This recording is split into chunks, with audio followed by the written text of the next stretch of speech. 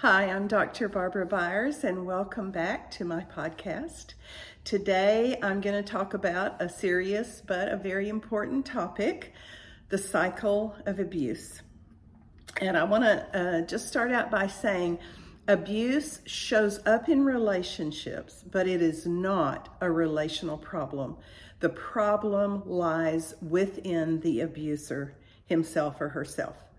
So there's different types of abuse in a relationship. There can be physical abuse, psychological, emotional abuse. There can be sexual abuse. There can be neglect, verbal, psychological. There can be financial abuse, and any combination of these. The abuser usually feels like they lack power in the relationship. And we all need power in our relationships, but there should be a shared, collaborative, honoring power. And instead, because the abuser feels like they don't have power, they will try to take control. They grasp for it. So they create a relationship that is, the culture is based on conditioning the person they are abusing, their victim. They want the victim to respond in a certain way, the way they want them to, and then they feel more in control. And it involves manipulating, confusing, gaslighting. Gaslighting is when you manipulate someone into doubting their own reality or their own sanity. Even using threats of injury or harm or actual harm in order to gain control. So the abuser creates an emotional, traumatic bond. And that's really important to understand. They're creating a bond that makes their victim just keep coming back and staying in that relationship.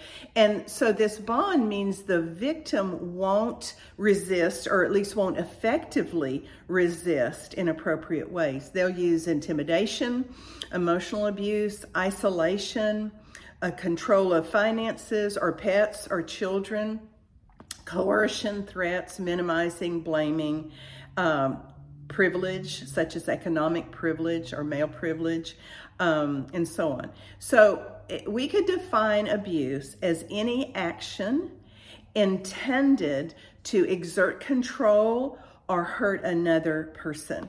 And as I said, it is about establishing and demonstrating power and control over someone else. And the emotional attachment is incredibly powerful, and it keeps the cycle going. So if I am an abuser, for me, it's about controlling you. And if you left me, you left the relationship, I would no longer feel I have control, and I might feel desperate, so I might up the ante. So there is generally considered a 4-part cycle of abuse, and this was promulgated in the 1970s. And I can say I know this firsthand, because in the late 60s, early 70s, I was a teenager, and I was in this cycle of abuse. I was caught in this. And I had a perpetrator, and I was the victim, and it was horrible, and it was very hard to escape it. And now, many decades later, I'm able to look back more objectively and understand some components of it. So that's why I think this is important for us to understand. Now, even though the cycle doesn't happen in all cases of abuse, most abusive relationships have a cyclical nature, and they go through hope and then despair and then hope and despair. And that's one of the things that makes it really confusing and really painful. So abuse doesn't look the same for everyone, doesn't look the same for every situation. It could have elements in one that aren't in another, but and even within the same relationship, over time, the abusive elements may change. They may cease and then show up again and come back stronger. So here's the 4-part cycle. One is the building of tension. Then there's the incident, the acting out of the abuse. Then there's reconciliation in the relationship. And then there's a seeming period of calm. And abusive behaviors may escalate from step to step, although it's not always the case. All right, so let's take the first step, which is tension. So during the tension stage, the abusive partner displays some signs of abusive behavior, and these slowly increase in both intensity, frequency, and duration.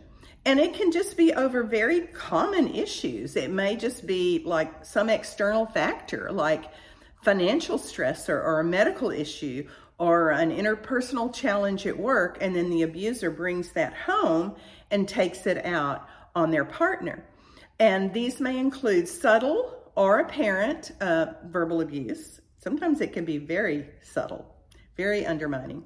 Emotional outbursts, irritability, instability, impatience, shortness of temper, and so on. As the abuser's outside world feels more out of control, then they try to tighten control with their partner and turn to that relationship as a way of feeling in control again. And it just makes the partner the target. So in this first stage, as the tension builds, usually the non-abusive partner will feel inside an increasing anxiety. And then they begin to develop a pattern within themselves of sort of accommodating that, of modifying their response, such as, oh, I see they're getting mad again. I better walk on eggshells. Well, that's modifying your behavior to try to tamp down what's happening internally with them. And so you're just appeasing them to try to de-escalate the tension and prevent an abusive incident, which it really usually doesn't. So the second step is the incident of abuse.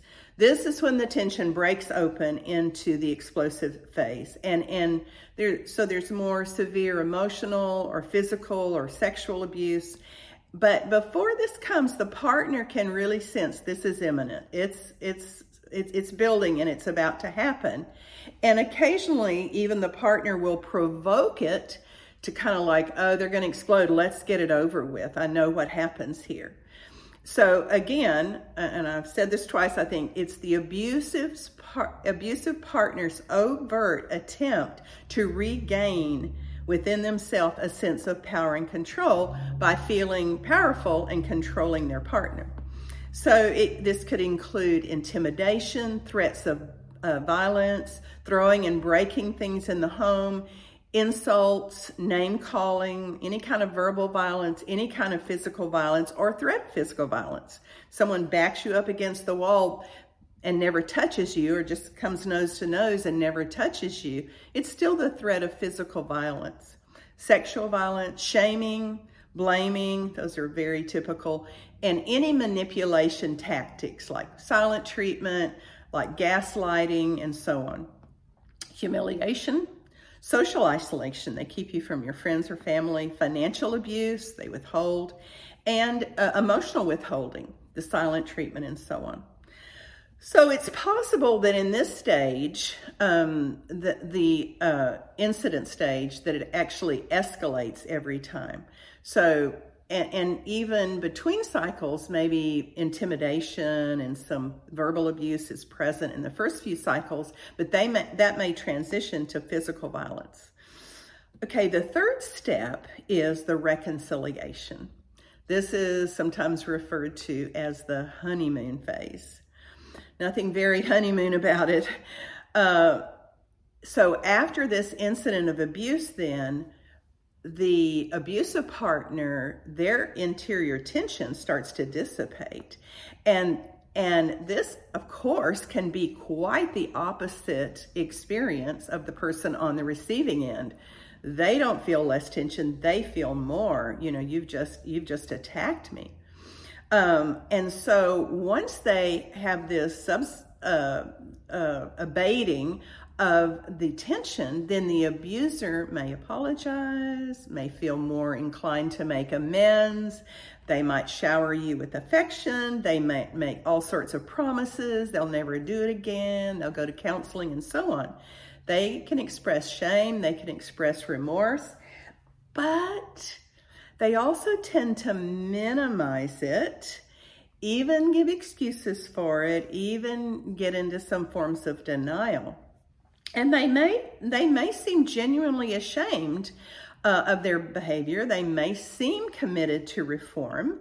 And because you care about them, because you're in a relationship with them, you feel very inclined to believe them. You want to believe them, which is part of your denial. And you want to believe what they're saying, and you want to give them another chance. And you might even do the Christian thing and say, well, you know, if I forgive, I have to trust again, which is not true. Forgiveness is not necessarily giving someone another opportunity to abuse you. So, and it's possible they even start doing things that are more romantic, little gestures, being supportive, seeming more loving than usual. But in longer term relationships, that too tends to disappear. And even in the early phases of a relationship, the abuser sets up the victim because they learn very early in that relationship how to pull the heartstrings, you know, and let you know it's never going to happen again. If we overcome this, it'll just make us stronger. But then they'll blame you for being dramatic and keep you bonded. So that leads to the fourth phase of the cycle, which is the calm cycle. So during the calm cycle, the partner may continue to be attentive, and you might notice a shift from them being apologetic to more excusing and minimizing their behavior. They'll shift responsibility. You know, I wouldn't have gotten upset if the garbage man had come on time, or because of so-and-so. And there's this underlying tone of dismissal now that you can't quite put your finger on, but something's off. They may even justify their behavior, and they'll gaslight you. Oh, it wasn't that big a deal. Oh, it wasn't like you're saying, and so on.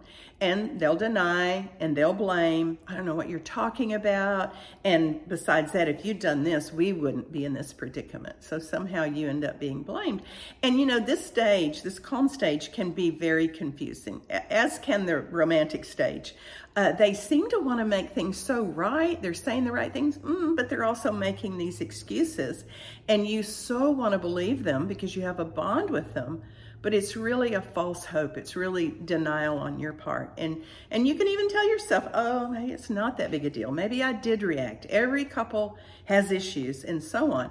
And this cycle is just so powerful that it can last for years.